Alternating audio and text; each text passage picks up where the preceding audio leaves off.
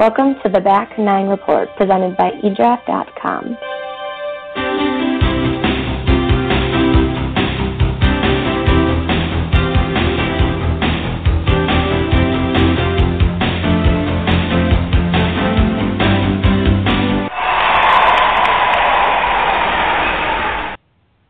Hello and welcome to this week's edition of the Back Nine Report, presented by eDraft.com. We go live every Tuesday at 8 p.m. Eastern Time and check in on the world of golf to bring you the latest news, insights, analysis, interviews, recaps, previews. Hey, we cover anything and everything golf. My name is Carlos Torres. Every week I'm alongside my co-host Fred Altvater, but he's traveling. You know, he's always saying that he's sacrificing, but he's playing golf. Playing golf, but it's all for the game. It's all for the team here and for the show. So we have to bring in the best reinforcement that we can bring, and you already know him. He's the great European golf guru, Kieran Clark. Kieran, hi, how are you? Thank you for coming. Oh, my pleasure, Carlos. Thanks for having me on as always. It's always fun to come on the show and talk golf with you. You know, Fred, I wish I could play half as much golf as Fred does. It's amazing how much golf that man plays. You think now, as he approaches late middle age, I guess we could say, that you might try and calm it down a little bit and play less and less golf, but the man keeps going. It's very impressive. He's like the golf writing version of Gary Player. He has boundless energy. But tonight we have so much to talk about. And obviously, I wouldn't say that if Fred was actually on the show with us tonight, but obviously I can say that now with him not being here, so he has no chance to retort against me. But yeah, tonight we have a great show tonight. The first major of the year is not the Masters, of course. It is the ANA Inspiration on the LPGA Tour. And as this week, an iconic venue, a great field there. Always a fascinating week, obviously. And then, of course, leading into the Masters next week. At the weekend, of course, we had WGC match play. Dustin Johnson's maintaining his dominance at the top of the world ranking. So there's an awful lot happening in the golf and all kinds of levels at the moment, Carlos. The world of golf is hot at the moment. So many topics going off, and there's so much to discuss tonight. There's a lot to talk about. I bet he's listening somewhere. He might be driving. He might be going there. He's probably crashed his car, so hopefully not. Just slow down, Fred. Just pull over the side, maybe. Yeah, hopefully he has a good insurance, because that would be tough. I'm sure. But he anyway, does. He certainly does. And let me tell you, like you said, we have a lot to talk about. We had the WGC Dell Technologies match play. We have a short preview of the first major this year for the women, and after it's going to be the Masters. So we might talk a little bit about both. I mean, we're going to talk obviously about the ANA Inspiration. We're going to have the Par 5 news, and we have a great topic about the internalization of the game. So, but let's get started right away, and let's recap what happened on the PGA Tour, the main event. It was the WGC match play, and there Dustin Johnson, he resisted a back nine comeback by Jon Rahm to win the final of the WGC Dell Technologies match play and claim his 15th career victory and solidifying his position as the world's #1 golfer. He was 5 up through 8 holes in the final against Jon Rahm, and the Spaniard was still 4 down with 6 to play. But Rahm drove the 13th green to make a birdie and reduce the deficit to 3. He then won the 15th with another birdie, and after an incredible shot, oh my goodness gracious, I can't still believe how he got that one out of the threes on the 16, and he made another gain and was just 1 down with 2 to play. Oh my God, I thought he was going to get it. But Johnson held on over the last 2 holes and tapped in on the last one to get the job done. Dustin Johnson really seems to be unbeatable at the moment. He won the Genesis Open by 5 shots. He won then the WGC Mexico Championship and now has won the match play. He has now won all 4 WGC championships in his career. DJ is feeling confident that he can win every event he enters, and that must surely include the Masters in 2 weeks' time. He said afterwards, "If I'm playing my best, yeah, I'll play anybody, anytime." End of quote. Bill Haas won the 3rd place match against Japan's Hideto Tanihara by 3 and 2. That Japanese player had taken DJ to the 18th hole in the semifinal after DJ had not played that hole, or the 17th for the matter, all week. Tanihara had beaten Jordan Spieth earlier in the week 4-2 and was ranked 54. He was definitely the Cinderella story after also beating Paul Casey 2-1 and Russ Frazier 4-2 in the knockout rounds. Despite just missing out on the semi and the consolation match, it was certainly a great week for Tanihara, who also scored a hole-in-one on the 7th hole in his last match against Haas. John Ram, oh my goodness, you all know, I have said it, he's the Rookie of the Year. I claimed him before the season even started. He has climbed already to the 14th place on the official World Golf Ranking, 4th in the FedEx Cup. He only turned professional last year, but he has already established himself as a contender for the biggest prizes in the game. He won the Farmers Insurance Open earlier this season and has earned more than $4 million in prize money in less than a year. I have a ton to talk about John Ram, but so I'll leave that for a little later on, Kieran. So I also have a statement on him, and I want to ask you and your take on it. So wait for it a little later on the segment. But some players flash early and look great from the start. I mean, Brooks Koepka, he looked like a world beater early on. He's another. This course is feasted for long hitters, and he's one of them. He feasted on it. He blasted Kevin Kisner and Jason Dufner, both 6 and 5. I was like, wow, this guy's on fire. I need to keep an eye on him. He looked supremely confident. He was playing great. Then he disappointed me by winning only one up over Patrick Reed. Of course, I'm just kidding. Patrick Reed, he's the Ryder Cup MVP, and even though he didn't look good there, he looked terrible. He was up to at least save some face before it was over, and he took Koepka down to the 18th. But then Koepka met another freight train in Alex Noren in the round of 16 and lost 2-1. And I'll talk about Noren in a minute. But another player that caught my attention was Phil Mickelson. He disposed of Siwoo Kim 5-3, Daniel Berger 5-4, and J.B. Holmes 6-5 on the group stage. Then took it to an in-form Mark Leishman 4-3 before falling eventually to the third place finisher Bill Haas 2-1. Lefty thrives in this type of play, but more importantly to me, it was how good he was looking and he was hitting the ball. I think that's good news for him as we approach the Masters. Noren, that I said, he's showing why he's one of the hottest players in the world right now, and that his rise and his good results on the European Tour, they're not a fluke. He's got game and he's in form. He beat a superb match play player in Thumpchaj ID and also Bernd Wiesberger 3-2 before he walked over the withdrawal from Francesco Molinari the day before because of a wrist injury. He stopped the Red Hot Koepka, like I mentioned, around 16, and then he was stopped by DJ. But it was a great match. I mean, it was a 3-2, but it looked a lot more closer than that. Now, Kieran, my heart really, thoughts and prayers go to Jason Day. I mean, he withdrew from his first match on the match play, explaining in an emotional interview that his mother, Danning, had terminal cancer. The doctors first diagnosed earlier this year in Australia. She came through Friday's operation well, but they are still waiting to learn how it has spread. You might remember that his father died of stomach cancer when he was just 12 years old. His mother and his sisters sacrificed greatly to advance his golf career, and he said Wednesday that it has been a very, very emotional time. And really, I'm still choking right now just to remember how he was that day. So our thoughts and prayer goes to him. Also withdrawing from the tournament was Gary Whitland, who cited family matters. So, Kieran, I will stop here for now. We have a lot more to talk about the WC match play, but what's your take on it? Well, obviously, Dustin Johnson, continuing that incredible dominance he's had this year, winning WGCs, becoming a consistent winner on the tour. Obviously, before last year, he was a guy who won essentially once a year, which is impressive enough, but wasn't quite at sort of superstar level. But really, this past year, the past sort of 10 months, he has just kicked on, and he's finally fulfilled the potential that his immense ability has. From a sheer talent standpoint, a sheer technical ability, he's just an incredible player.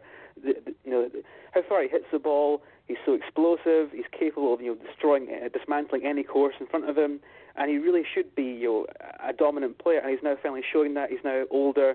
He's certainly far more mature than what he was.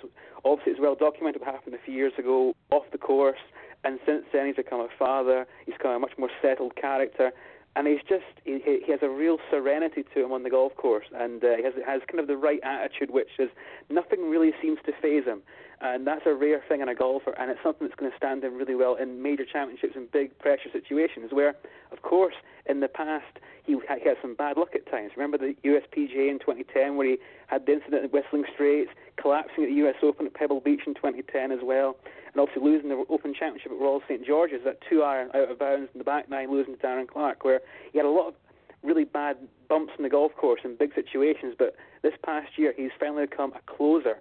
And a guy with that ability, that talent, that explosive, game, if he can bring that, closing ability to his game, like someone like Tiger Woods did in the past, or Jack Nicklaus, that's where Dustin really is. This past year, I think his win percentage is 35%, which is really up there with the best, at their best. So it's really impressive, and obviously coming from a match play event which has so many intangibles and variables, anything can happen on any given day. Some guy can come out and just play brilliantly against you, and you can get beat having played well yourself. Obviously, the round-robin format slightly changed the dynamics of the event, but Dustin still to come through this one, face a variety of different opponents, but he was dominant. Of course, in the final, he was so far ahead, didn't play quite his best. John Ram showed some real courage to come back against him, but in the end, he held out to win, and that's what Dustin Johnson is now. He's a winner, and that makes him, separates him from the rest of the players at the moment, and it's really hard to see how anyone at the moment can stop him. He's taken this week off from Houston. He's going to play this week. He's taking the week off to rest up ahead of Augusta. And going into there, he finished fourth there last year. Actually had a chance to win the Masters last year. People kind of forget that. We're so wrapped up in the Jordan Spieth situation and Danny Willett coming through. But Dustin was right there before a double bogey on the 17th took him away from a chance to win. So he came from that fairly confident. He's really carried the momentum from that week last year for really the 12 months since then. So Dustin's now showing himself to be the ultimate number one. But obviously, in many ways, the supporting actor was John Ram, who just dismantled so many players throughout the week. And it's one of these guys who he has something about him that's special. Obviously, he has an incredible game. He's shown that in the past year since he turned professional. But he also has this intangible, this confidence, this attitude, this mentality which separates the best players from the good ones. They can all hit the ball well, they all hit the ball far, they're all great putters on their day. But what separates the top guys from the tier below them is the attitude and the mental side. And John Ram, at the age of 22, seems to have that sorted, much like Jordan Spieth in many respects. You have so many impressive young players where they're coming onto the tour straight out of college, and they're almost like veterans already. And that confidence they have, that self-belief, they don't fear anybody, they believe in their own ability. And a guy who has the talent that he has, combined with that, that mental confidence, is a formidable opponent. But Dustin is perhaps the one guy that could have stopped him, which shows how good John Ram has been. So in the end, it was quite an event at the weekend. I still have some reservations about the format. I think the round-robin format, has taken away much of the excitement of the tournament used to have. We had that exciting Wednesday where 32 players left on the first day. Now, I know that television didn't like it. I know the players didn't particularly like it, but it was raw, it was exciting, it was something different. And it's less interesting now, unfortunately, during the week. But when you get to the weekend with match play, all those variables are there, and it can be extremely compelling when we have a very close match, which we had in the end in the final. So, obviously, a big win for Dustin Johnson, a big week for John Ram, and obviously a lot of other big surprises and big performances this weekend as well. So WGC match play was, it was entertaining to watch in the weekend, but Dustin Johnson has been just incredible, and he's certainly right now the favourite for Augusta. Hello. Are you there, Carlos? Yes, I'm here. I thought I didn't know if you had finished. I didn't know. Sorry about that. No, I was definitely. There. No. I thought you were going to still talk, so that's why. I'm sorry. Sorry. When I get started, I don't stop. I'm sorry. No. It's okay. Hey, now you might have to stop me because I'm going to talk. You were talking about John Ram, and I have to talk for him, and not for a second, maybe a couple of minutes. I don't know. I'll try to give you the mute. If not, I'll try to put in the mute here and then pass. Control yourself now. Yeah. Everybody who listens to our show knows I labeled him the Rookie of the Year on our season preview, and I said it wasn't even going to be close. There was no contest. Give it to him. Give the trophy. This is done. The run is for second place, and he's making sure of that with his actions. This surely was match play, and he looked like a world beater on it. He took down Kevin Chappell 3-2, Shane Laurie 2-1, and then he beat fellow countryman Sergio Garcia. You know how much I like Sergio, and he beat him 6-4 to close up the group stage. Charles Howell was no match at 6-4. Sutton Kelsian, who had been playing excellent, and he even beat Rory McIlroy in his first one. Yep. He went down without a prayer, 7-5, and Bill Haas 3-2. Well, Bill Haas, finished third before falling 5 shots behind. I noticed he was a little anxious or maybe nervous at that beginning, and remarkably, he went down 5 and was making a comeback and took TJ to the 18th hole. But here's my statement.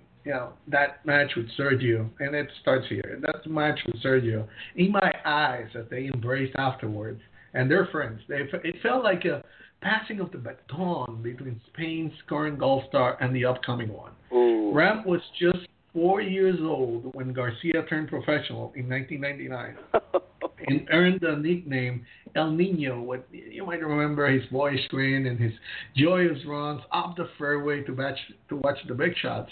Growing up in tiny Barica, a town in northern Basque Country, about 400 miles from Garcia's hometown of Boreal in the Valencia region, Ram, he watched highlights of Garcia's career and sometimes copied his fairway dashes.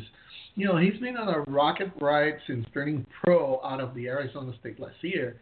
It took him just 4 tournaments to earn his PGA Tour card and 12 events to earn his first victory in the Farmers Insurance Open at Torrey Pines.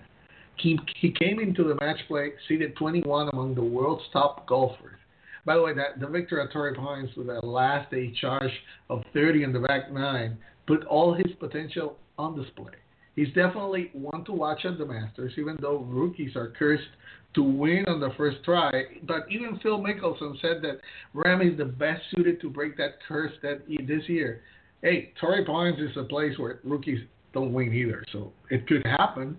But Ram said that the match play tournament format suits him well as he pursues his second victory. He said, and I quote, I feel like all of us Spaniards really play good at match play because of our aggressive mindset, end of quote. Now, I was thoroughly impressed with him before, and after this tournament, I will go on and say he is surely golf's next big thing. After that miraculous swing he made on 16, that I still have it in my mind. I don't know how he got it through those trees. He said that he swung as hard as he could. Somehow the ball went under the first tee, rose just over the next one, and went through. He doesn't know what happened, how it happened, but he said that he thinks that Seve got her both, made him a gap in the trees and made his ball go through there. Now, he talked about Seve.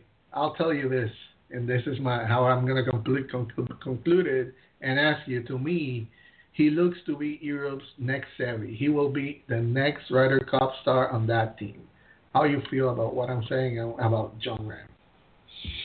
Well, I think you're being a little bit harsh on Sergio by saying that it was a passing of the baton between the two of them. I think Sergio still has much to offer, and I know you're a big fan of Sergio, Carlos, but I do think that I still believe that this could be the year that Garcia finally secures a major. I think Birkdale and the Open Championship, it could finally be Sergio's. He's happy off the course. He's happy on the course. He's still playing well. He can still become a major champion. But certainly we are looking at one of golf's next superstars. In fact, an emerging superstar, a guy who's virtually almost there already. And as I said earlier, he has so many special qualities. It's not just how far he hits the ball, how the way he plays, which is obviously very impressive. There's so many guys who come out and hit the ball well, hit the ball far, and play well. But he just has something about him, the mentality, the attitude, the confidence. He has this assuredness to him, which is so rare to see. Again, Jordan Spieth is a very different kind of player from him, but he also has that same level of assuredness, that confidence, that self-belief, that maturity on the course, and that is what separates the top players from the guys just below them. They're all just as good as each other. Really, you get into the world's top 20, top 30, top 50, as we saw at the match play, upsets, if you like, can happen. These guys can all play well, they can all win, they're all capable, but to do it consistently, you have to have something else, something that you can't really teach.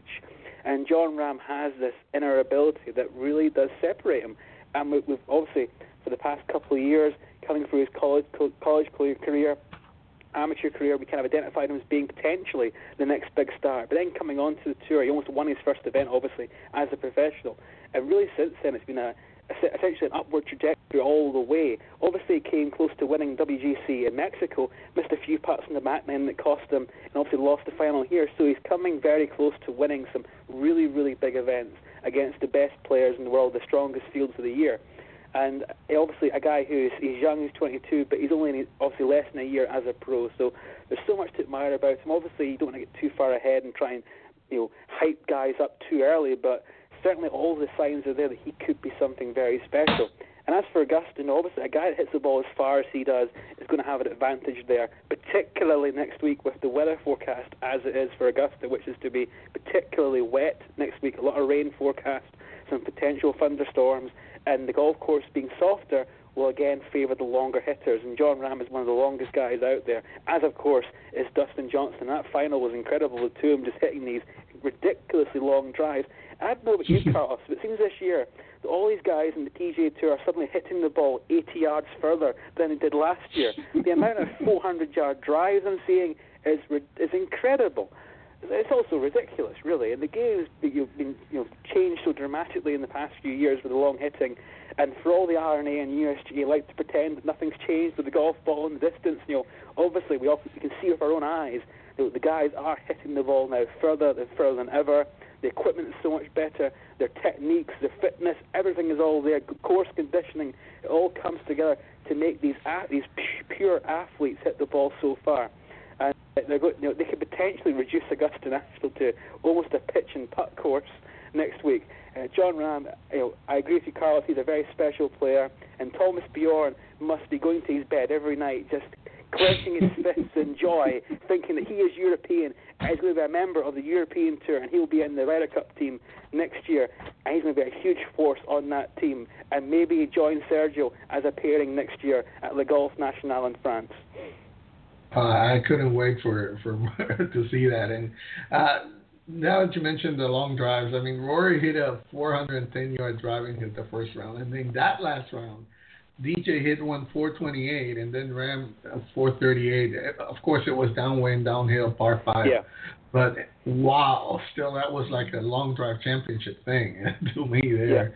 Yeah. But just to clarify, I'm not saying that Sergio is done. It's just okay. I should have clarified. It reminded me of this is another sport, of course, but I remember this match. I also follow tennis, and I remember in Wimbledon when in 2001, Roger Federer meet Pete Sampras. Yeah. The only time they played, and that felt like that. Even though Pete wasn't done yet, but it felt like it. It was like this is the next guy that is coming, and to me, it feels like this is the up and coming guy from Spain. I still think that Sergio has a few more years that he can be playing the same level that he's right now. But I think that John is really up and coming, and he definitely has all the skills, like you're saying. And now that you're talking about the Ryder Cup, I just want to throw that in and talk a little bit quickly about that and the President's Cup. You mentioned about Thomas Bjorn, and the match play obviously brings the talk about some Ryder Cup and the President's Cup, because some of the non-U.S. players look good that could have in those competitions. And let's start with the Ryder Cup, since you mentioned Thomas Bjorn. And even when points don't start until August later this year, you know that for sure they'll have Rory McIlroy unless he's injured. Most certainly they'll have the veteran presence of Henrik Stenson, Justin Rose, and Sergio Garcia, which provide a solid core. But about the up and coming, we already talked about Ram. I obviously expected more from Thomas Pieters here. He disappointed me a little bit. He didn't play bad, but I expected more. Still think that he has a great future, especially in the Ryder Cup. But what about some other players that I haven't mentioned now, like for a bit now, like Tyrell Hatton, Matthew Fitzpatrick, and how about Alex Noren? That is five players there that when you add them to the existing core, and that also, if you will, the ever-consistent Rafa Cabrera Bello, who already played the Ryder Cup, and he's always a quiet but effective performer.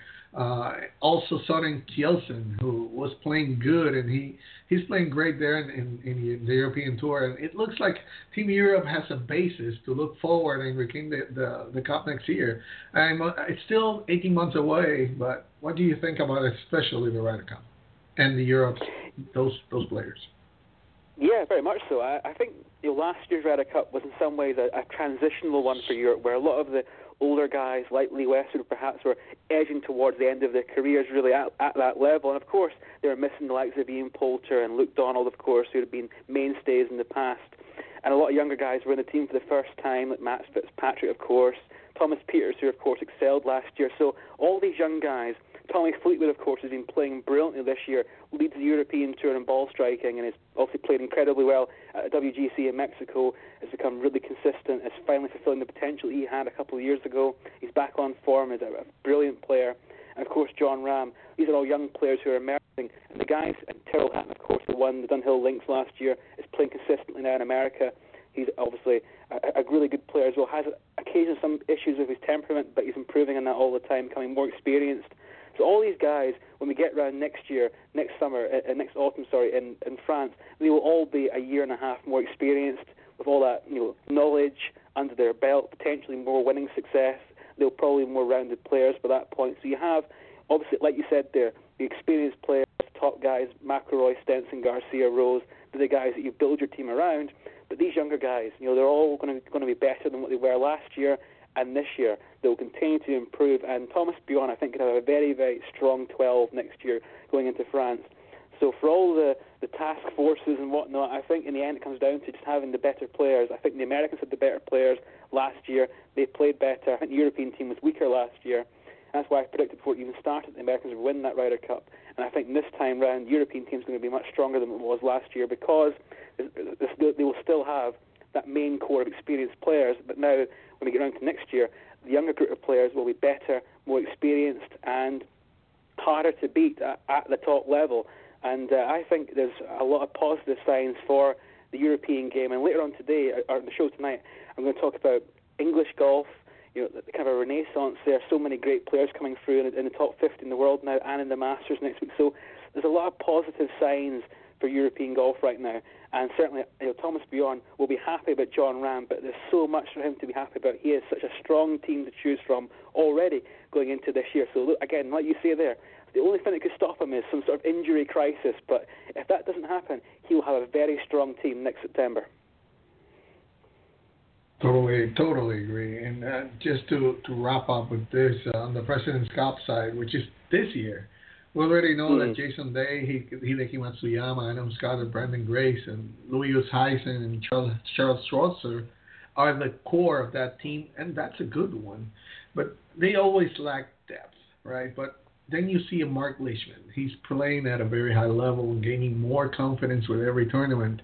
Now that his wife is healthy, he's really playing to his potential. This Japanese guy, Hideto Tanihara, he really made an impression, and I think he's stamped himself into a guy that can play with these guys, at least in the match format, and should be considered for it. Also, KT Kim also is making a push. He got eliminated by Bill Haas in that sudden death, but he looked good. And given that players were expected to perform better, like Emiliano Grillo and Benny Ann, really don't seem to thrive on this format, at least for now. What you got from the WGC match play regarding those international players that could complement that big core on the President's Cup side? Yeah, I think they came so close last time out in South Korea to actually winning the President's Cup, the international team. Obviously, for years now, it's been a little bit one-sided to the Americans, and I think they will always have a problem, internationals, at trying to create a cohesive team, given all the players are from different parts of the world. It's very hard to bring together a team like that. You don't have the same kind of nationalistic aspect you have to the Ryder Cup, where you have, obviously, the United States against Europe, so it's more, European Tour, PGA Tour, the players are united in that respect. It's easier then to create a team environment. So it's harder for an international team. But individually, their players are very good, as you say, and the depth is there as well. But Tanny Hara, he's been around for a long time now. It's easy to forget, but at the 2006 Open Championship, which Tiger won at Royal Liverpool, Tanny Hara was only 3 shots off the lead going into the last round there. He's been around for many years now. He's a very consistent winner in Japan. And like you say, in this format, match play format, anything can happen. And I think he will be a good addition to that team if he's there. But the squad is quite strong now. There are a lot of guys at the top end of the game. Mark Leishman's a very good player, a guy who's underrated, a guy who could potentially be a contender at Augusta. He's done that before. Obviously came very close to winning the Open at St Andrews a couple of years ago. So they have a depth of players that perhaps they didn't have maybe 5-6 years ago. And the new format in the President's Cup seemed to suit them a little bit better than the one previously. We saw it last year, obviously, only 1 point in it in the end in the Americans' favour. So I think Nick Price, he's building something there. A lot of the guys have going to play in all the teams he's managed now, which is 4 years in a row he's been the captain. So I think they are creating more of a continuity, which they didn't have before. So trying to replicate what the Europeans have done in the Ryder Cup, and of course what the Americans are trying to do now in the Ryder Cup. So international team, they also have problems trying to come together, but individually their team's very strong. So if they can find the right balance with their pairings and bringing people together, then they have a very good chance of winning the President's Cup, because they have a strong team. And Liberty National, a golf course many of the players know well, of course, having been a venue in the past in the FedEx Cup, and a lot of the international players, most of them indeed play full-time in the US now anyway. So I think they have a very good chance. Obviously, it doesn't quite have the same hype to it as the Ryder Cup, but the President's Cup, when it's on, it can be very exciting, as we saw last year. It's a good exhibition for the game, and I'm looking forward to that towards the end of this year. But like you say, Carlos, I think the international team is getting stronger all the time, and I think they will push the Americans very strongly this year. Totally agree. And with that, we'll wrap up what was the WGC and some Ryder Cup and President's Cup previews there. So also we have to keep going. And the LPGA had a tournament. They're going to have the ANA Inspiration, but they had one. And Kieran, what happened this week with Miriam Lee? She seemed like she was playing somewhere else other than the rest of the women there.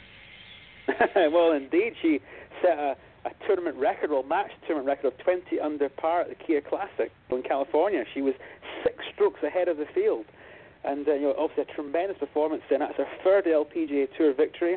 She won 2 events 3 years ago in 2014, her rookie season that was.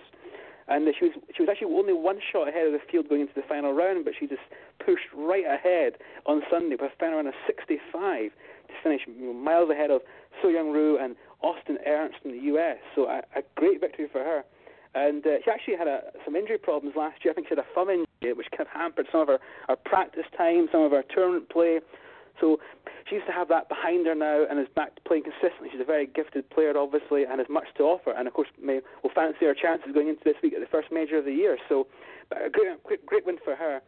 But there was actually a huge tie for 4 of a lot of top players there, including Jarena Pillar, Sung-Kyun Park, Karine Isher, and Christy Kerr, who actually won the title 2 years ago here, when Miriam Lee actually finished second that year, and Christy Kerr had set a tournament record of 20 under par. So for Miriam Lee, it was kind of redemption for her in this event, coming back to win it 2 years after almost winning it. And Lee has a brilliant golf swing. I was watching her on YouTube earlier on, just a great golf swing, very classical. So she's a very talented player, coming back to form, a winner again, and one of the many players from Major who you have to look out for, because she is one of the best of them. And there's so many of them. There's a great depth of players coming from the East nowadays, of course, well documented on the LPGA Tour. And Miriam Lee's perhaps been slightly under the radar compared to many of the other ones, but she's right up there in terms of her ability. And getting her third victory on the LPGA Tour is a big statement. So, again, as you say, Carlos, she was playing a different golf course, it seemed like, on Sunday. And but all credit to her, a great performance and a great victory, and I expect more for her to come if she stays fit, because last year, as I say, she had some injury problems last year, a troublesome recurring thumb injury. But if that's behind her, watch out for her. She's a very good player. She definitely is. I'm putting him out here. Actually, I must quickly say that perhaps the second biggest headline, of course, was actually defending champion Lydia Ko. Incredibly, missed the cut. Who could believe that? What? No way. I almost forgot. I'm sorry. Incredible. I was just going to mention that she did it, and on the other end of the spectrum, you see Lydia Ko is still struggling with regaining that dominating form that she used to have, because she's not dominating anymore. Definitely, she has the talent, but I think she needs to straighten out that mind of hers.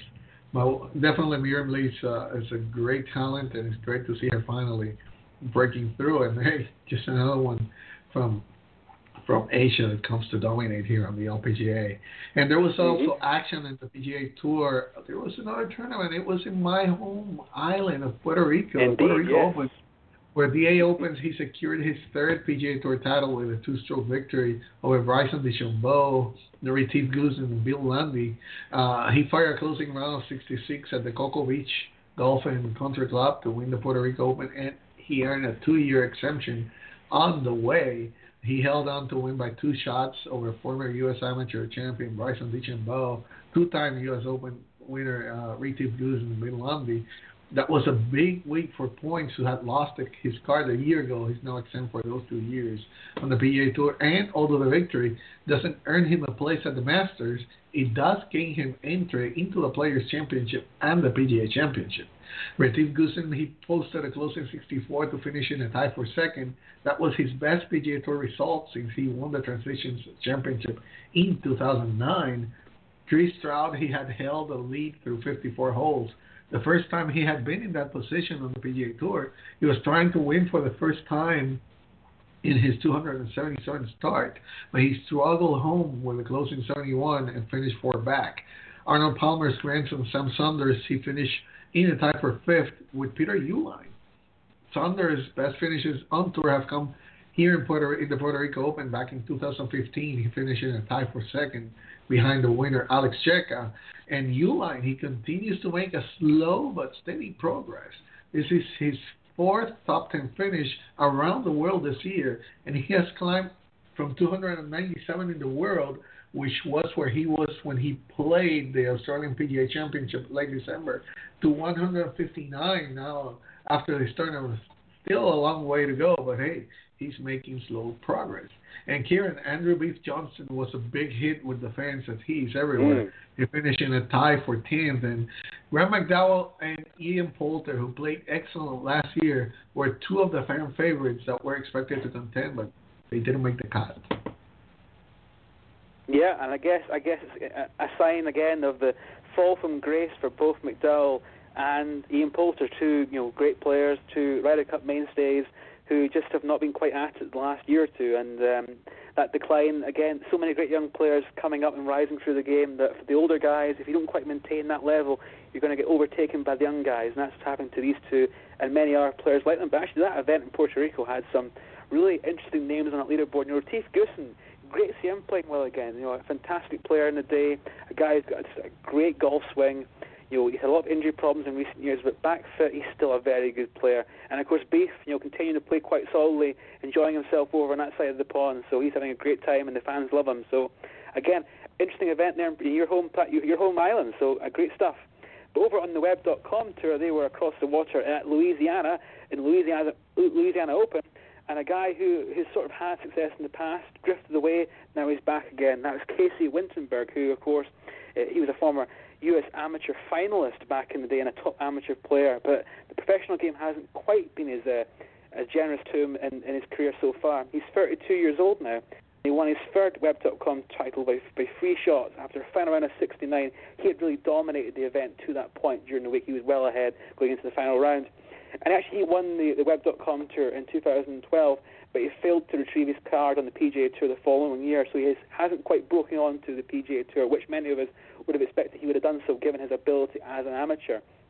Actually, going back to 2003, he lost the US Amateur that year. He won the Southern Amateur that year, and he actually finished tied for 13th as an amateur at the Masters in 2004. So a guy who had a lot of promise as a youngster, a big friend of Paula Creamer. He actually gave her the nickname of the Pink Panther, I believe, so he's kind of famous for that. But as a golfer, he hasn't quite made it at the highest level, but he's certainly capable. He's still relatively young, so he now looks set for a return to the big time next season on the PGA Tour, and hopefully for his sake, he'll actually have a better shot at it this time and try and keep his card next year, because he's certainly a very capable player. He had a great, promising young career. Hasn't quite made it so far, but he's always capable. And a guy who's at the other end of the spectrum, if you like, was Robert Allenby, who has made headlines in recent times, Carlos, for every single reason you could imagine apart from his golf. He's been under a real cloud over the past couple of years, but he played well this week, and he finished in a tie for fifth in Louisiana on the web.com. So maybe Robert Allenby, now an experienced player, well into his 40s, maybe he's going to edge back onto the PGA Tour next season. We'll have to wait and see. But certainly a guy who, he's made some mistakes, but he's always been a very accomplished player and still capable, obviously, of playing well. So that was good to see. So Carlos, obviously, so many events to go through this weekend, on all the different tours. A lot of very interesting winners, a lot of guys who maybe didn't expect to be on leaderboards being there. So a fascinating week overall, Carlos. And with that, we'll conclude our weekend vaccine. Let's take a short break. When we come back, we're going to see the look ahead on the LPGA ANA Inspiration to go away. We'll be right back.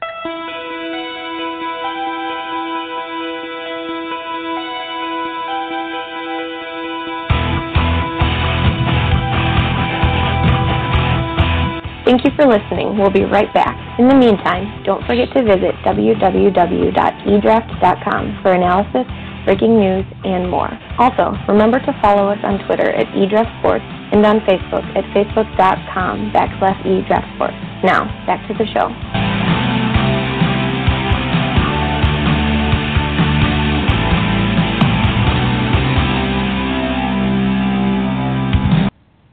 And we're back, and now it's time for the four call where, it's four. We're looking, look ahead, four, there goes.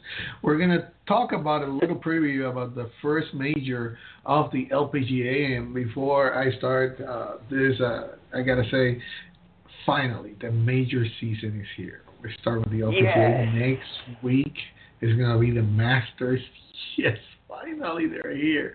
And, of course, this week the LPGA moves to Rancho Mirage in California for the playing of the ANA Inspiration. This is the first major championship of the season.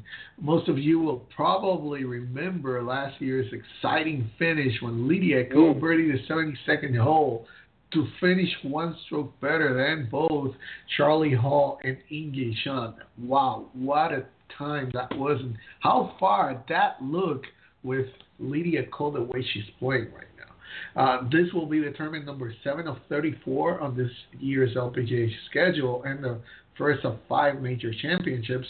Like I said, it's going to be played at the Mission Hills Country Club in the Dinah Shore Tournament course. The defending champions, Lydia Ko, is going to be 108 players, not going to be 144, but still a good field. It's a par 72, over almost 6,800 yards. It's a 2.7 million purse, and the entire top 50 players from the LPGA priority list will be teeing it up, as will 41 of the top 50 players from the current Rolex rankings. So there will be even the field rating might lose a couple of points because it's not a 144-player field. It more than makes up for it by including Bo Mo Lee, who's number 17 in the Rolex rankings, and Ying Yong Ko, who's 34. Players that you have to look for, of course.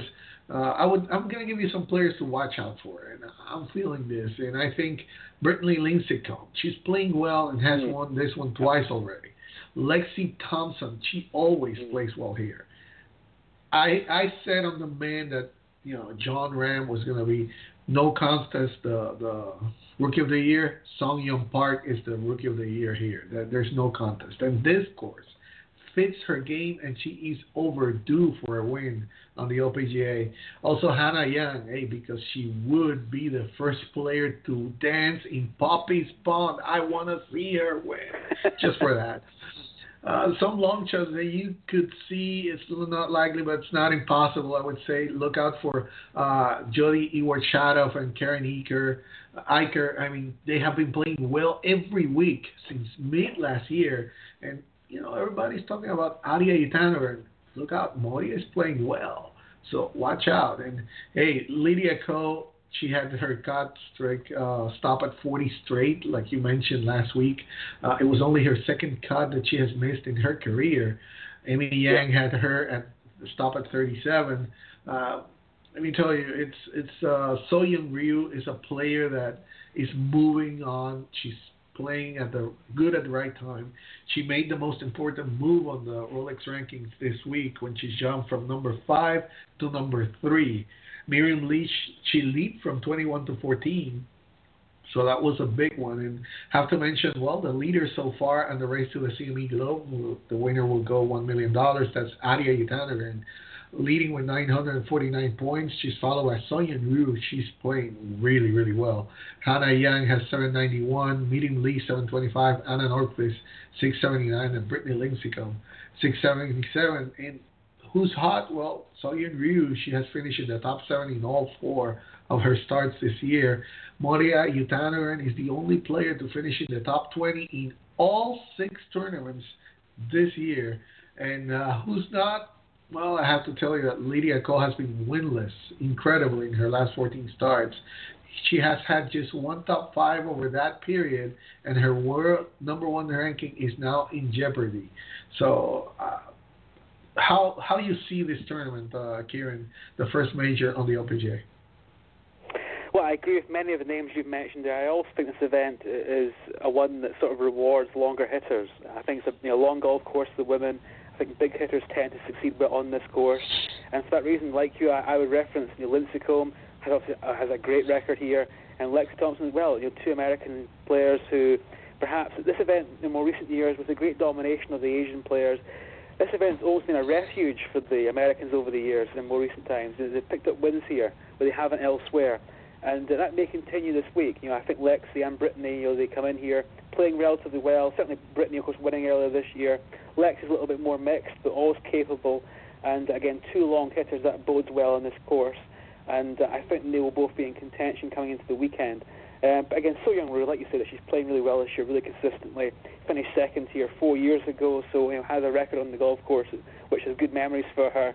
She could certainly be very capable of winning this. Again, Sunghyun Park, who of course has made all the headlines last year, great player, emerging out of nowhere really, and contending in all the majors last year really. Again, waiting for a big breakthrough in America, and maybe this week. She is again a big hitter like Brittany, like Lexi. So I think that will stand her well too, and she might play. Again, of course, don't forget Inbee Park. Who of course is won a few weeks ago. Still a great player, former winner of this event, of course, and still on her day. Brilliant putter. One of the best putters I've ever seen, and she's always capable of winning any event. And maybe not quite at the same level she was a few years ago, but still very capable. And of course, as an outside player, I wonder what odds you would get in Lydia Ko winning this week. Of course, who is, like you say, they're coming in with patchy form. Again, it's not terrible form, but for her, it is, comparatively. And really, she's in a fascinating stage of her career where she's still, of course, tremendously young, but this is really the one spell she's had so far in her career which hasn't gone to plan. It's not been ideal. She's changed things around her team around her game's changed, so she's going through an interesting spell psychologically. So we're interested to see whether she can come in here with some good memories, obviously, from last year, and can she try and get a good positive result back on her record. So, again, don't rule her out completely, but I think the other names we mentioned there are the likely contenders this week. And, of course, Charlie Hull, who finished second last year, of course, he came so close to winning. I was reading earlier on this evening, actually, that she is suffering from a fractured wrist, which she discovered last week. But strangely enough, it's been a long-term injury that she didn't know about. And it was an NFL physiotherapist. He looked at it, he diagnosed it. It's a small crack in her bone and her wrist, and it's always going to be there. There's nothing they can do about it. And occasionally it will be inflamed like it was last week, so she has to wear a cast when she goes to her bed, where she's not playing golf. When she's playing golf, she's fine. So she has a kind of recurring injury that is there, and it will be a permanent feature going forward. So that's an interesting little bit of insight into Charlie Hull, who, of course, is an aggressive player, always fun to watch, great attitude, always capable of playing well in the big events, and, of course, came so close to winning last year. But again, Carlos, like you say, this event is it's the first major of the year on any tour. It always comes with that baggage with it, that excitement. It's kind of the LPGA's equivalent of the Masters. Same venue every year, iconic memories, and it should have been our good one this week. Obviously, so many good players playing well from across the world. And again, the story is, can some of the American players come back and try and wrestle back the headlines from the Asian players? So it should be a good one. But certainly I think this week you'll look out for the long hitters. I think the course sets up well for them, Carlos. I have two more things on the women's before we go, and one of them is a trivia question I have for you, and you are the perfect one to answer it. So that'll be the last. But Fred sent me today this question, and it was because he saw a rant that was Randall. What's his name? I'm trying to remember here. It was Randall Mel in the Golf Channel. Randall Mel, yeah. He said that it's time for LPGA's courses to get tough, and he says that they're being set up too short, and he cites Karen Stopples, who said that when she was playing even 3 to 4 years ago, courses were being set up longer, and now that they rarely go over the 6,500 yards. Of course, this week is going to be one of the exceptions, but he says that they need more of a challenge. Do you see it being that way, that courses are being set up short for the women so that they can look better, or they really don't need that? What do you think? I think what you need is variety. Yeah, you want throughout the season on a schedule players to be presented with different kinds of challenges every single week. Have an event where maybe the rough is long, fairways are tight, a shorter course, a longer course, a wide open course, fast greens, slower greens, undulating greens. Present the players with different challenges week to week and make it interesting to that respect. But I don't have an issue with scoring being low. I think fans watching on television, and for us to watch, it's more enjoyable when players are making birdies left, right, and centre, and eagles. It's more exciting to watch, I always think. That's why I feel that people love the Masters. No one says the US Open is their favourite major because there's never any birdies. Everyone loves the Masters because it tends to be birdies. It's more exciting. It's more fun to watch. You give the players a chance to express themselves and be creative and play well and show them how good they are. Obviously, you want players to have a challenge. As you say, Carlos, Mission Hills is a longer course. It's challenging in that respect. Of course, length isn't the be-all and end-all. You can have a shorter course that can be challenging. You can put the pins in different places. You can grow the rough. You can move tees around. You can do all kinds of different things. So I think longer courses aren't always the answer. I think you want variety, and that's what you want on a tour, to give people watching something different to see every single week, and the players themselves a different challenge every week. It's good for everybody. But for me, I would much rather see birdies than bogeys. I think it's better for everybody to watch excitement, players being aggressive and having a go. And I think that is more entertaining for us to watch, and it's more entertaining for the players themselves to play in. I totally agree. I think I cannot express it better. I think that is the key. Variety. I don't think I want to see the women trying to go longer courses. That's not their forte. Like, the beauty of the women's game right now on the LPGA is how they play those. The strategy they play with, short shots and all that. That's the beauty of their game right now. If you start to stretching the golf courses, you're going to lose that. And obviously, there are going to be women that are long hitters and they'll be dominant, but that will take away the fact that every week in and week out, there is a lot of players with a lot of chance to win in the LPGA because of that. You just level the field lead a little bit, but if you, like you say, if you just make it a little more different from week to week, and I think they do a very good job of it. But yeah, like you said, maybe they can do some more variety on it. But I wouldn't like to see longer courses on their play. I think that's the beauty of their game, and I think that's why they're gaining so much attention, because of. They can play, but if you take that part away from them, hey, I don't want to see it. And finally, Carlos, sorry, yes. Just quickly here. Go ahead. You mentioned earlier on there about the PGA Tour being like a long drive contest of Dustin Johnson and John Ram. The PGA Tour now is all about distance, all about power. It's a drive and wedge game. It's not that interesting to watch, but the LPGA Tour, they use all the different clubs. They, again, like you say, strategy. Right. They create shots. They play the game that we can relate to. And for me, the LPGA Tour, the players, they are more interesting to watch because they play a game that perhaps we saw more 20, 30 years ago, where the players now on the PGA Tour, it's all about power. The PGA Tour is more one-dimensional than the LPGA is. I want to make sure the LPGA stays more interested in the PGA Tour, because I wouldn't want to see them both become the same, because that would not be good for anybody. No, totally agree. Totally agree. Hey, today's trivia question goes to you. There are currently 10 active LPGA players with 10 or more wins. How many can you name? How many can I name? Active players. Inbee Park. Yes, that's one. Carrie Webb. That's two. Yes, she has 41. Inbee has 18. Yes. There you go. I think actually, you kind of got me stumped here. Actually, off the top of my head, 10 players. I actually didn't think there were 10 players with 10 wins in the LPGA Tour. Who else is active? Stacey Lewis. Right. Yes, she has 11. That's right. She has 11. Does Julie Inkster still count as an active player? Yeah, she counts. She counts. She's playing. She played last week. She said she hit a 64. So, yeah, she has 31. She's the second behind Carrie Webb. You have 4. Okay. I have 4. Let me think. Krista Kerr. Yes, 18, just Krista like Inbee Park. That's 5. You're halfway. I'm not sure about this one. Lydia Ko, surely. Yes, Lydia Ko has to be. Of course. She has 14. That's 6. She has to be. She's still so young, but she must be on there somewhere. Who else have we got? Yanni Seng. Yanni Seng still plays. She was brilliant a few years ago. You're almost there. 3 more, man. 3 more. You almost got it. 3 more. And I know the 2 are very... I'm going to give you a hint. 2 are more close to you than what you think, and 1 is more to my side here. All right, okay. Over 30. Over 30. Let's do this. Over 30, all 3 of them. Over 30. Okay. Suzanne Pettersson. Yes. She has 15. And another European player. Yes.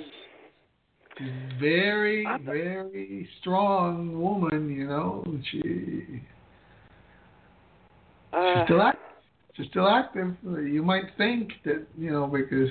Is she an older player? Yes, she is. She is. Is she around the same age as Julie Inkster? All right, yeah, well, yeah, you can say so. Okay, it's Laura Davis then. Yes, damn, Laura Davis. You just have 1 more to go, and she just played this last. Yeah, 1 more, and the lower one that has 10 only, but she's right 10 there. 10 wins only. Oh, yeah, and she's American. She's American, and she has been a heart and soul of the Solheim Cup many times. She's a veteran there, and. She got married not too long ago.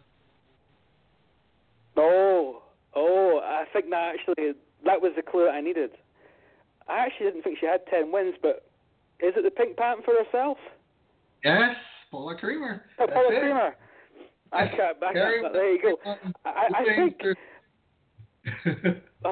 Yeah. I can't believe I got them all. Yeah, you got them. There it is. I can't believe.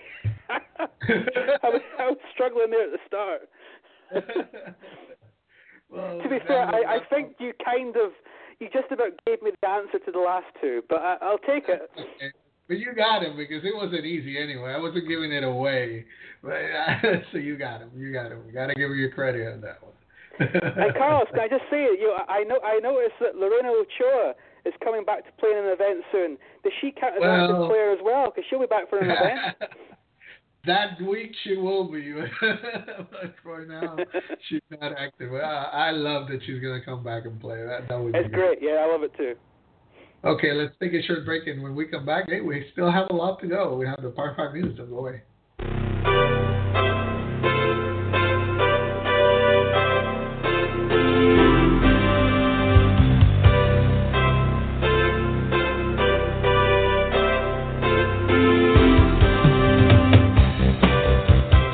Thank you for listening to the Back 9 Report presented by eDraft.com. We'll be right back. Don't forget to check out our co-hosts on Twitter by clicking their names in the episode description. Now, back to the show.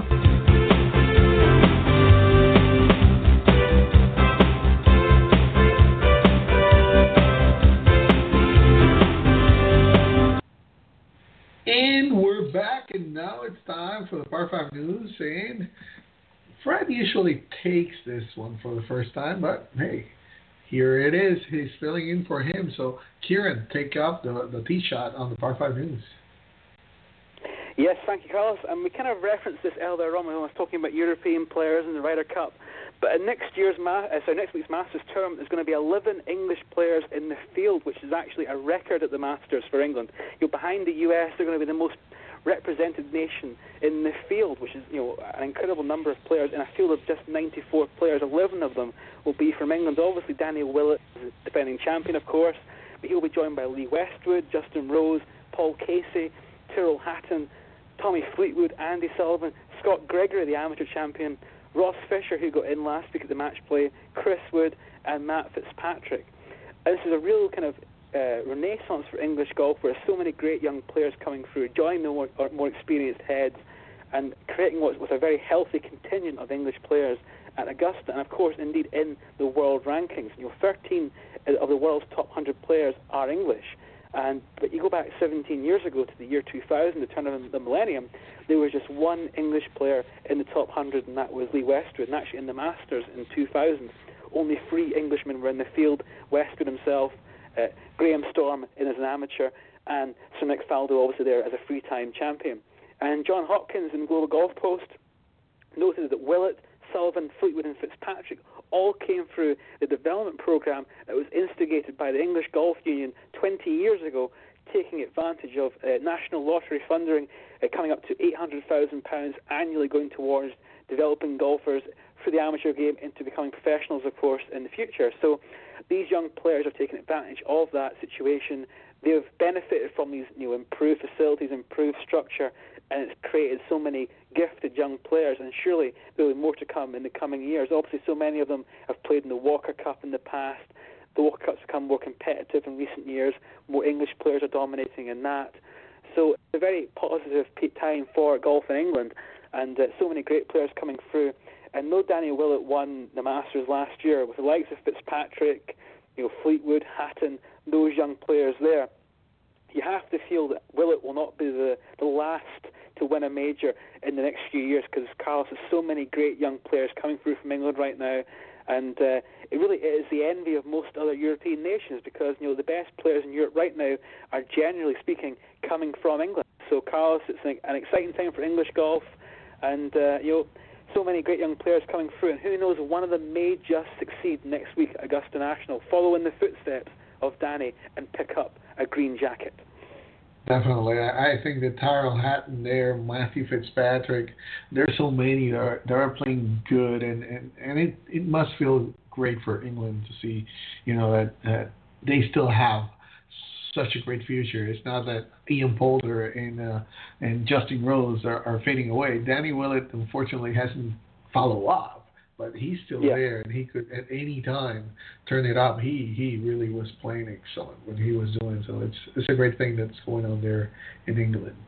Hey, let me tell you a little bit about the Zurich Classic. Steve Worthy, the CEO of 4Kids Foundation, which is the producer of the 2017 Zurich Classic, he announced that Brooks Koepka, who's currently ranked 24th in the world, has picked his brother Chase to team up with him in the tournament, where they said that their new team format is attracting a number of interesting pairings, and that the Kopp kids will be one of the most unusual that they will have. They were delighted to offer an exemption so Brooks and Chase can play together for the first time, not just in their professional careers, but in their entire lives. Brooks revealed in an interview on Golf Channel this week, prior to the start of the WGC Championship, WGC Dell Technologies match play, that he and Chase have never played together. Brooks has won once on the PGA Tour and 6 times internationally. His best finish this season was a second at the Shriners Hospital for Children's Open. He last played the Zurich Classic in 2014 when he finished tied for 21st. He was a member, as you might remember, of the victorious U.S. Ryder Cup team last year when he was one of the team leaders with 3 wins. He's one of the longest drivers on the PGA Tour, ranking 6th in driving distance. We saw that this past week at the WGC match play. His brother Chase currently plays on the European Challenge Tour, where was where his older brother also launched his path to the PGA Tour. He really dominated that Challenge Tour. He won 3 times and earned the automatic exemption.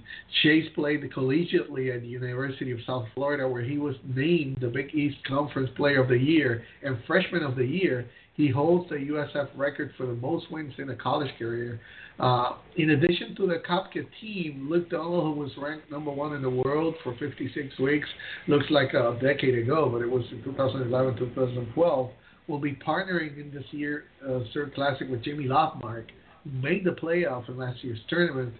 Donald has won 5 times on the PGA Tour and 8 times internationally. He's only one of 16 players to make all 10 FedEx Cup playoffs since the format was launched. He has played on 4 Ryder Cup teams and 3 World Cup teams as a pro, plus 2 Walker Cup teams while he played collegiately at Northwestern. His Ryder Cup is a sterling 8-2-1, and he's undefeated in 6 foursome matches. He joined the PGA Tour in 2001 after college and has amassed more than $35 million in earnings. He last played this tournament in 2012. His 3rd place finish that year vaulted him back to the number 1 ranking in the world. So far this season, Lovemark hasn't been that big, but his best finishes have been a tie for 4th in the Sunny Open in Hawaii and a tie for 6th. The latest commitments add to what is shaping up to be the strongest field in years for the Zurich Classic, with 4 players ranked inside the top 10. Already announced our teams of Jason Day with Ricky Fowler. That seems unfair, but they're going to play together. Also, Justin Rose and Henrik Stenson, who just seems as unfair as well. But that's the unique team format. Hopefully he'll be well for them. He, as I mentioned, start to choke up again. Hopefully everything is all right with his mom. Also enter there are Justin Thomas, winner of 3 tournaments this season and currently ranked 7th in the world, along with Bubba Watson, who won in 2011, currently ranked 17th.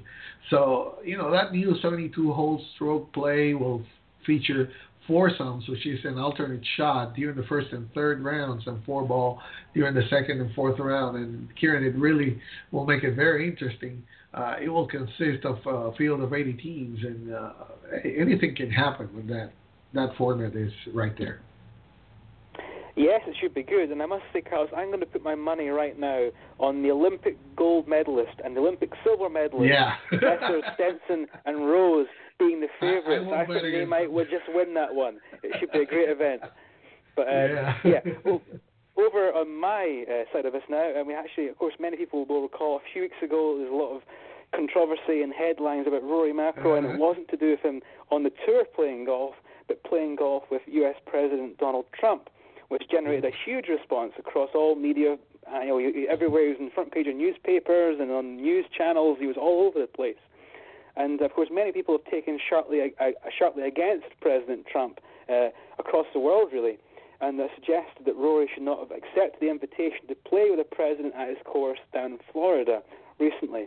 But LPGA Tour legend Judy Rankin defended Rory, the 4-time major champion, and she said, and I quote, "Back in the dark ages, I did not agree with everything that Gerald Ford did, but I found him to be the most wonderful man, and I certainly played golf with him. I can't think of a single president that I agreed with everything that they did, no matter who is in office. What happens to saying they are president of the United States? Because you play golf with them does not necessarily mean you support every single thing they do, but they hold the highest office in the land. I'm not sure that an invitation to play golf should be answered with a political statement," and that's probably true. And of course, the tradition of golfers playing with presidents has long been established throughout the years, going back to the late 19th century.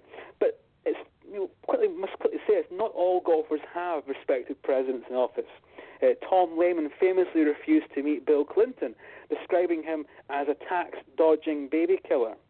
And ahead of the 1993 Ryder Cup, Paul Azinger, John Cook and Lee Janzen made noise about not wanting to visit Clinton in the White House ahead of Ryder Cup, making the excuse of being against tax increases that the then president was trying to implement. So not all golfers have accepted the current president of the United States throughout history. It's probably worth remembering that. And of course, not everybody has accepted President Trump. And 2 New England Patriots players recently refused invitations from Trump at the White House. other people have as well. And of course, Rory is entitled to play with whomever he wishes to play with. I want to play with the president. He was intrigued to meet Trump in that setting and try and get insight into the man. But of course, others are entitled to question Rory's decision to play with a guy who is as divisive as President Trump has been, probably the most divisive president that anyone can really remember in recent times. And of course, later this year, the U.S. Women's Open will be held at Trump's course in New Jersey, and protests are expected there. So, Donald Trump is now president, Carlos, but he's still, in a way, still be able to edge into the headlines somehow. So for Rory, it was obviously, much of the criticism to Rory was certainly unfair, and some of it was very personal, which wasn't right. And many people questioning Rory's morals and his beliefs and what he stood for, and that certainly wasn't fair.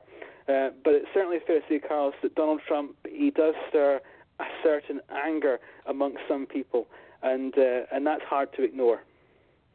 Oh, totally agree. And it's good that you mentioned that, there's two sides, right? There has been players that have done in the past, but in the case of Rory, I think that it was unfair because he was endorsing anything politically. At the end of the day, Rory is a golf player, and he was just accepting, hey, let's just go play. He wasn't doing any political statement. He has not been doing any of it at any point in his career. So, he even didn't play in the Olympics.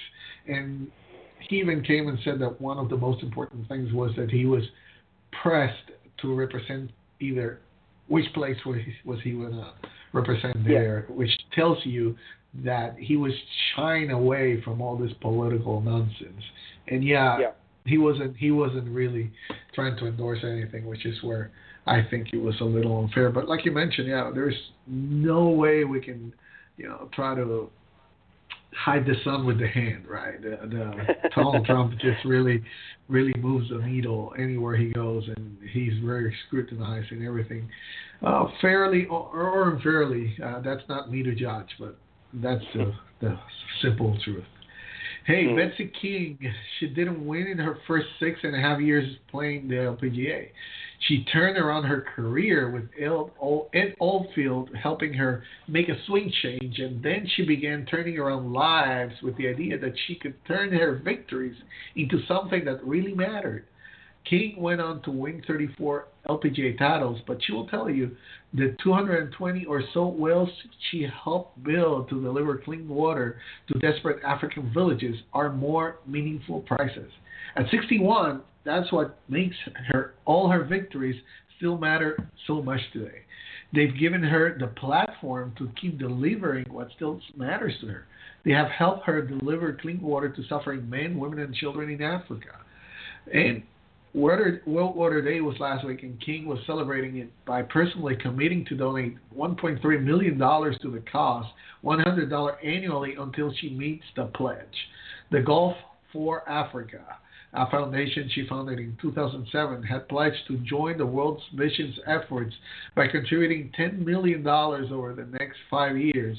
King is hoping her pledge will inspire others to join the cause, and you can join it at www.golf4africa.org. And 4 is just the golf term, F-O-R-E. It's not only F-O-R. It's 4, golf4africa.org. King will attend this week's ANA Inspiration, the first major championship of the year. She first won it 30 years ago when it was called the Nabisco Dinosaur. She went on to win it twice more. When King won at Mission Hills in 87, she uncharacteristically leaped for joy at the 70th hole after holding out a bunker shot that helped her get into a playoff with Patty Sheehan. She was never one to show emotion as a competitor, but as a benefactor. Oh, you should see her dance when they first crack open a well to deliver fresh water. She says that her Christian faith got her thinking outside herself and the world of professional golf. She has traveled to Africa to see dedications of about 15 of the wells her foundation helped build. She has taken LPGA pros on those trips. She's amazed at how precious clean water is, and let me tell you, it is. How something most of us take for granted saved lives and enriches communities. Last year, she met a woman named Excellence in a small village outside Zambia's capital who brought home how the delivery of fresh water transforms the entire villages. She said to King that it had been about 2 years since her village got clean water and not one child had died in that time. The water allowed them to make and sell bricks, and they made so much money that they were able to pay the school fees for every child in the village and buy school uniforms, backpacks, and shoes for them. In the past, she said that families from the village didn't like to venture out to places like church because the people from the village smelled and were looked down upon.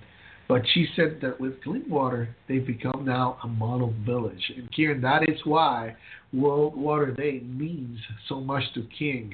And really, I have to applaud her for that. I've gone to many countries where you can see how the water is, and definitely that's something that we should be looking more towards helping, because that is something that we really can control. Oh, definitely, and that's a wonderful story, and tremendous credit to Betsy King for being so involved in it. And Carlos, I also have a kind of an inspirational story here as well about Anya Alvarez, who was a brilliant junior and college golfer who turned professional 6 years ago. She played in the U.S. Women's Open a couple of times and had conditional status on the LPGA Tour, played the Sumatra Tour and so on. However, the game was very hard for her, and things began to change, and the game took its toll psychologically on Anya, who has written previously about her experiences of being sexually abused as a child and then later assaulted as a teenager. And those left an impact of depression and anxiety, as you could understand, which had never been fully addressed. And the pressures of professional golf, the ups and downs, the striving for perfection, those took their toll on what was an already troubled mind. And in 2013, she was hospitalized after threatening to kill herself at a tournament. And later, at night, she panicked about missing her tea time the next day, and she wandered the psych ward and managed to convince doctors by lying about the severity of her condition that she was not a danger to herself and should be released so she could go back and play the next round. And writing was something that gave her solace, escaping from the tension of golf and the fear of failing, particularly in public on the professional circuit. And she has subsequently left the game, playing-wise, to look after her mental health and has pursued journalism opportunities covering the women's game professionally. And she's also been able to maintain that connection to the game, therefore, and open up about her illness and talk honestly about her depression and anxiety, which she hadn't been able to do when as a player. And I'd recommend reading what she wrote on ESPN and a piece that she had previously written in Teen Vogue about her past experience of assault and rape. She has also been a speaker and advocate for abused and troubled girls, supporting and providing them with a voice, helping them recover from the worst imaginable trauma. Anya's career as a golfer may not have worked out, but she is forging a fine identity for herself as a writer and advocate, and that is certainly inspiring and praiseworthy. Carlos, we certainly wish her well with the opportunities that come in future. I second that. And with that, we'll wrap up our Power 5 News. We're going to take a short break. We still have a couple more segments. We have the practice range and the final thoughts, so don't go away. We'll be right back.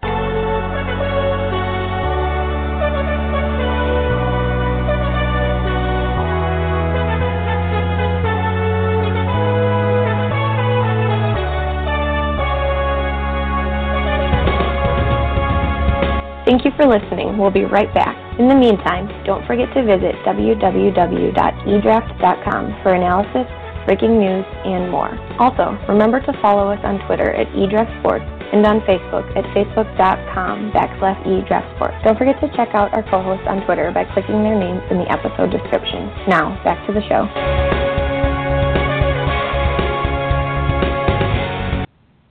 And we're back, and now it's time for the practice range every week. Fred and I pick a topic, and each of us take a shot at it.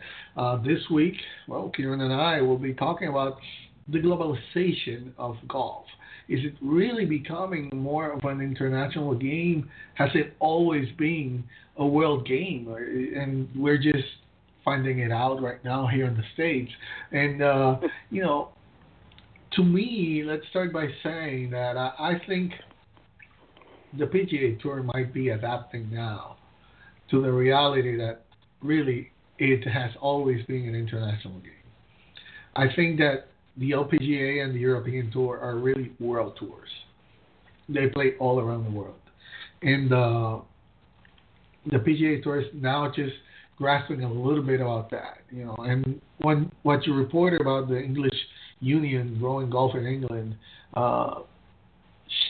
it makes you think, should we in the U.S. have something like this? Because I just think that here in the U.S., they have been so successful with their golfers and everything in sports and all that I think that sometimes, and I don't say this as a disrespectful thing, but it's like they're so complacent on it that they think, hey, we're at the top of the world, we're the best, we don't need to be, we are naturally gifted. And it doesn't come that way.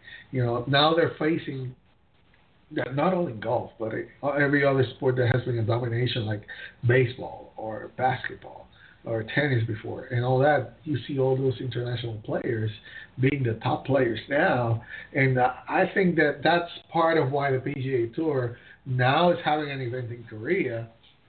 I think that's why part of the move to Mexico, the WGC, was made more than the Trump thing. I mean, they're trying to become an international tour, really like the LPGA has already embraced being an international tour. They hold so many events out there, and you know very well about the European Tour, and that's one of the things that I really like, the opportunity to reach so many of the other countries, and that way really help growing golf in all of those other countries.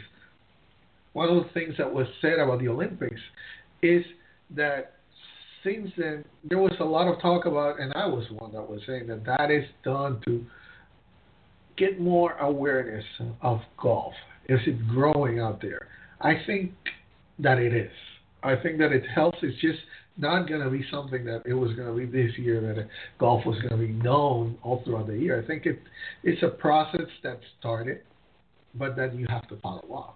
And I think that there's a lot of the countries that are following it up, and it's got to keep going. Next Olympics, it has to continue. Then the other ones. It's not going to be in one or two Olympics. It's just part of the process.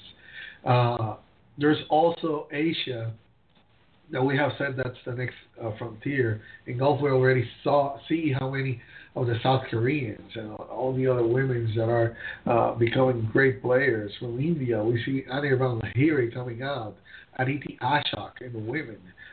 That's a very populous country that has a lot of potential as well. So it's getting to be becoming a battleground, not only for the tours, but also for the marketing companies and from golf companies as well. Kieran, what's your take so far on all this about the globalization of it? I mean, there's also a great list of South African players, Bobby Locke, players, everything else. Right now, more recently, Usti, Charles, Australia, Adam Scott, Jason Day recently, Greg Norman before. What's your take on the globalization of the game? Well, I think the game's always been global. Really, since it changed to develop, it's sort of spread out. And look at the great players from South Africa and Australia. Obviously, going back to even go back to Peter Thompson or Norman Vaughan Nida or again Bobby Locke, like you said. Of course, those are very much British or European countries. In terms of influence on them, obviously great immigration back in the 19th century, and that's where golf stemmed from in Australia and South Africa. And then in more recent times, it's spread obviously in Asia, particularly in China and Japan and Korea, when those countries have actually tried to be more like the West, or tried to be more like the United States, more like Europe, and have adopted much of the culture that we have here over there. So obviously, but what has the game fully tapped into that potential, that marketplace? Well, that's a different question. So the game is certainly international, fan base international. Certainly the growth in the game in terms of participation numbers, it's not in the US, it's not in Europe, it's in Asia, potentially South America as well, of course, and maybe even India, which is, like you say, one of the biggest populated countries in the world. So there is potential in that respect, and how can the game harness that? Obviously the tours are trying to link to it. The PGA Tour is always trying to build the bottom line and make more money for itself and increase its exposure internationally. And like you say, I think we will see more events internationally going forward from the PGA Tour. They have a partnership now with the Asian Tour they've tried to establish. So I think that will potentially kick off more in the coming years. And again, the World Golf Championships. Why should they all be in the US? They are World Golf Championships for a reason. So like you say, the event in Mexico, that's the start. I think we might see events perhaps in Australia or in Asia in the coming years, having a WGC that actually moves around the world. I think ideally, if you started the game right now, rebooted the game, you'd have a major championship that would travel around the world. I don't think if you started the game right now, I don't think you'd have 3 majors out of the 4 in the US. You have one traveling around the world in Australia, South Africa, Asia. So, and again, the Olympic Games, that will certainly increase awareness. The long-term impact of that we will not know for many years. Certainly, if golf can remain in the Olympic Games going forward, that will improve government funding in different countries, trying to improve players, encourage people to take up the game and try and improve them as players and build more golf courses and so on. So the golf industry is spreading internationally, not just in Europe or in America, but that's the same with any other industry, really. You look at anything, obviously manufacturing spread around the world, technology, even entertainment. You look at the movie industry now is so heavily centric based in China now. So there's so much going on in the world now, it's global, and golf is just part of that. And golf, in many ways is a very conservative sport, is behind many other things development-wise, and it's finally catching up to the idea that, the growth, in terms of business, in terms of money, in terms of increasing player numbers and selling merchandise, selling clubs, more TV viewers, the growth in that is not in the US or in Europe. The potential growth is internationally, and that's the same in any industry. So golf is catching up to that fact, but it will certainly be many years till we realise the full potential of that. But in terms of players, obviously there's been a great history of international players throughout time, but these days travel. It's much easier now to travel to America and elsewhere on planes than it used to be back in the day. So now that the world is more accessible, the world is much smaller than it used to be in that respect, and that in itself is bringing the game internationally closer together. So we're seeing an international growth in the game. Obviously, we saw that in the LPGA Tour around the turn of the century, all the Asian players coming in after Serie Pac. I think within the next decade or so, we're going to see a lot of players following in the footsteps of the likes of Hideki Matsuyama. We're just waiting now for the first real Chinese players to emerge on the PGA Tour. And Carlos, it's only a matter of time until that happens. And when it does, the floodgates will open, and the American players will start worrying about all these foreigners coming in and taking their money. Yeah, because all the money is here. But no, really, I mean, they seem to forget that golf was first played outside of the U.S. It was in the 15th century in your homeland of Scotland, Indeed, right? yes. So, it's just one of those things. And like you mentioned, to me, there's a lot of potential there down there in Asia. Like you mentioned, Hideki Matsuyama, everybody knows. I've been saying he's going to win the Masters. So he definitely, if he becomes or gets close to become the world's number one. I mean, Japan, that's where the Olympics are going to be next.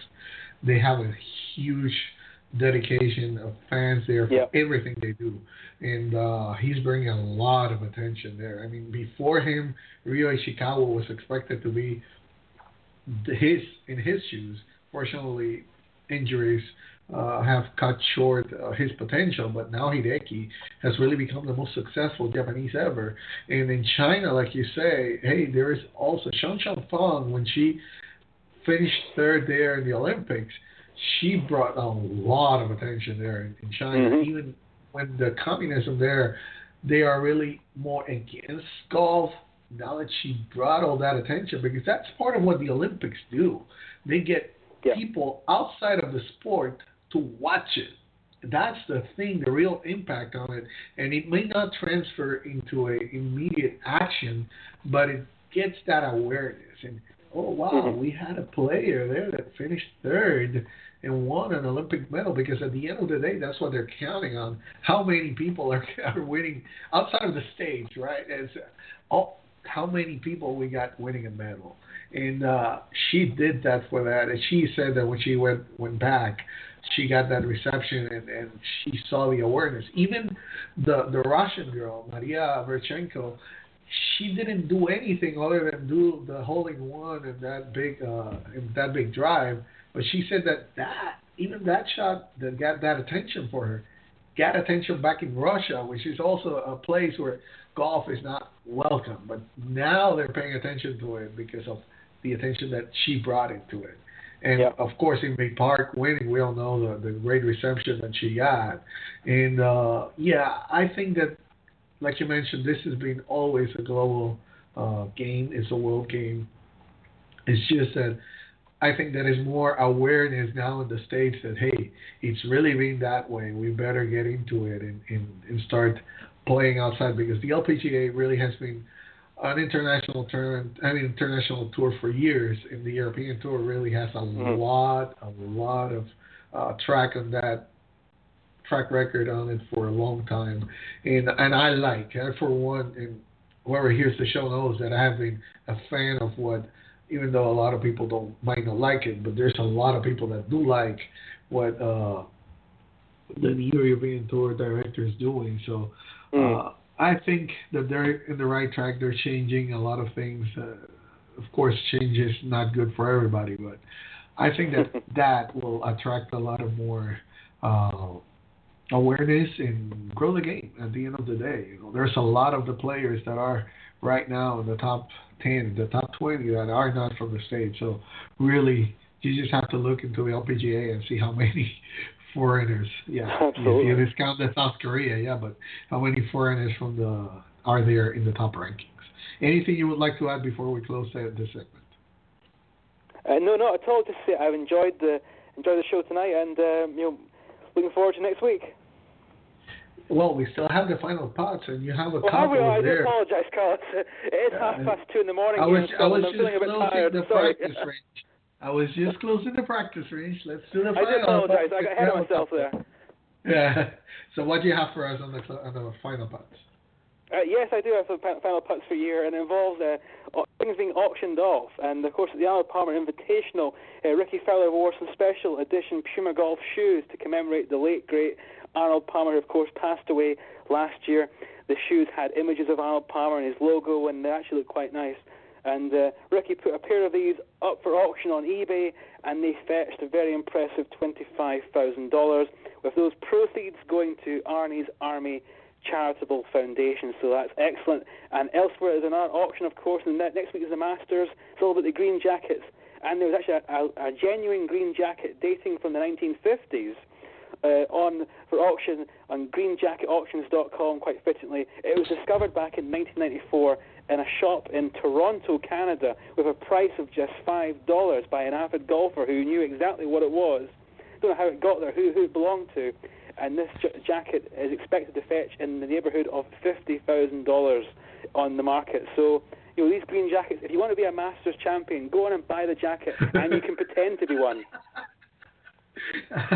I'll go buy one. At least I'll post it there. Hey, I got the green jacket. Thank you. Well, I think me, you, and Fred, we can actually share it at different points of the year. 4 months of the year, you send it to me. I'll send it to him. We can wear it at different points of the year. We should. I'll talk to him. Let's see if we can buy one and do that. Yeah. And at least get our picture taken with it. Well, Fred has the money, of course. He can pay for it. Of course, and that's why I'm saying I'm going to talk to him so he can buy it and we can share it afterwards. Hey, Golf Channel announced expanded production plans for live coverage for the 2017 Drive, Chip, and Putt National Finals in order to showcase the skills of all the golfers participating, which will be junior golfers from across the U.S., Canada, including a series of dedicated feature stories on competitors that will be airing on Sunday, April 2, where 80 finalists from across those countries will gather at Augusta National Golf Club for the 2017 Drive, Chip, Putt, and National Finals. It's going to be officially kick off Masters Week. 40 boys and 40 girls make up that exceptional field of junior golfers, having advanced from more than 250 local events spread throughout all 50 states, 50 sub-regional events, and a culmination of 10 regional qualifiers. And finally, the Masters, just after the annual Drive, Chip, and Putt at Augusta National, Bubba Watson's week will get off to a competitive start on Sunday before the tournament begins. That's when Watson and his wife Angie play an annual match with Augusta National members Condoleezza Rice, the former Secretary of State, and Lee Steislinger. It's a guys against girls battle with a trophy, which is more like a water jug, according to Bubba, with the winner's names etched to it. It began a couple of years ago when Rice asked about playing golf with Angie Watson, whose handicap was once as low as 3, according to Bubba. You know, it's all in good fun. Thank God that Mrs. Rice doesn't have that detail anymore with her, because otherwise Bubba might not be able to drive those bombs he does. They would be deemed weapons of mass destruction. Or maybe his words. I don't know which of the two. But with that, Kieran, do you have anything else you would like to add before we close the show? Just what I said a minute ago, but looking forward to next week. Yes, thanks for having me again on the show. Yes, we expect you to be here next week when we're going to preview what? The Masters. Yes, it's going to be here. Masters. Finally, Masters. Can't wait. Can we do it now? No, unfortunately we can. But, well, Back Niners, that wraps up another week of the Back Nine Report presented by eDraft.com. Thank you for listening. It's always our pleasure to bring you the latest on the world of golf. Special thanks to you, Kieran. Always. It's a pleasure to be with you here, sharing your knowledge with us. And it's a great way that you always talk golf with us. Don't forget to join us again next Tuesday at 8 p.m. Eastern Time here on Blog Talk Radio. We're going to have a great preview of the Masters, and Kieran's going to be here. If you missed us this week, check it out on iTunes or tune in. And also remember, we're also now on TV on Roku TV. And if you haven't done so, follow the show on Twitter. Our ID is at Back9Report with the number 9 in the middle. My name is Carlos Torres, along with Kieran Clark. We wish you to be happy, be blessed, and enjoy the great game of golf. Happy golfing, everybody. Good night.